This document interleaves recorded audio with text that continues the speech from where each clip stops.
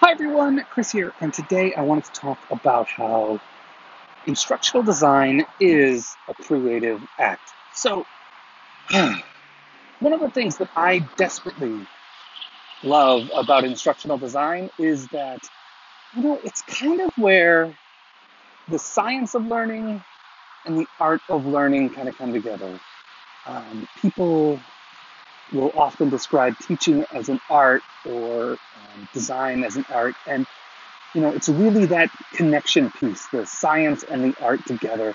And where they meet, that's instructional design.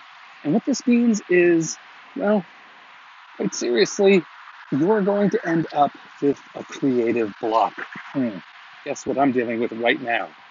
Um, so all of the things that we see about creativity and how to foster our creativity and boost and jumpstart, all of that stuff works with instructional design, including going for a walk and getting near nature, which is what I'm doing right now.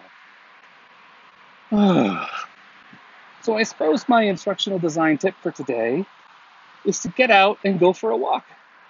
It really will help. All right, I'll talk with you tomorrow.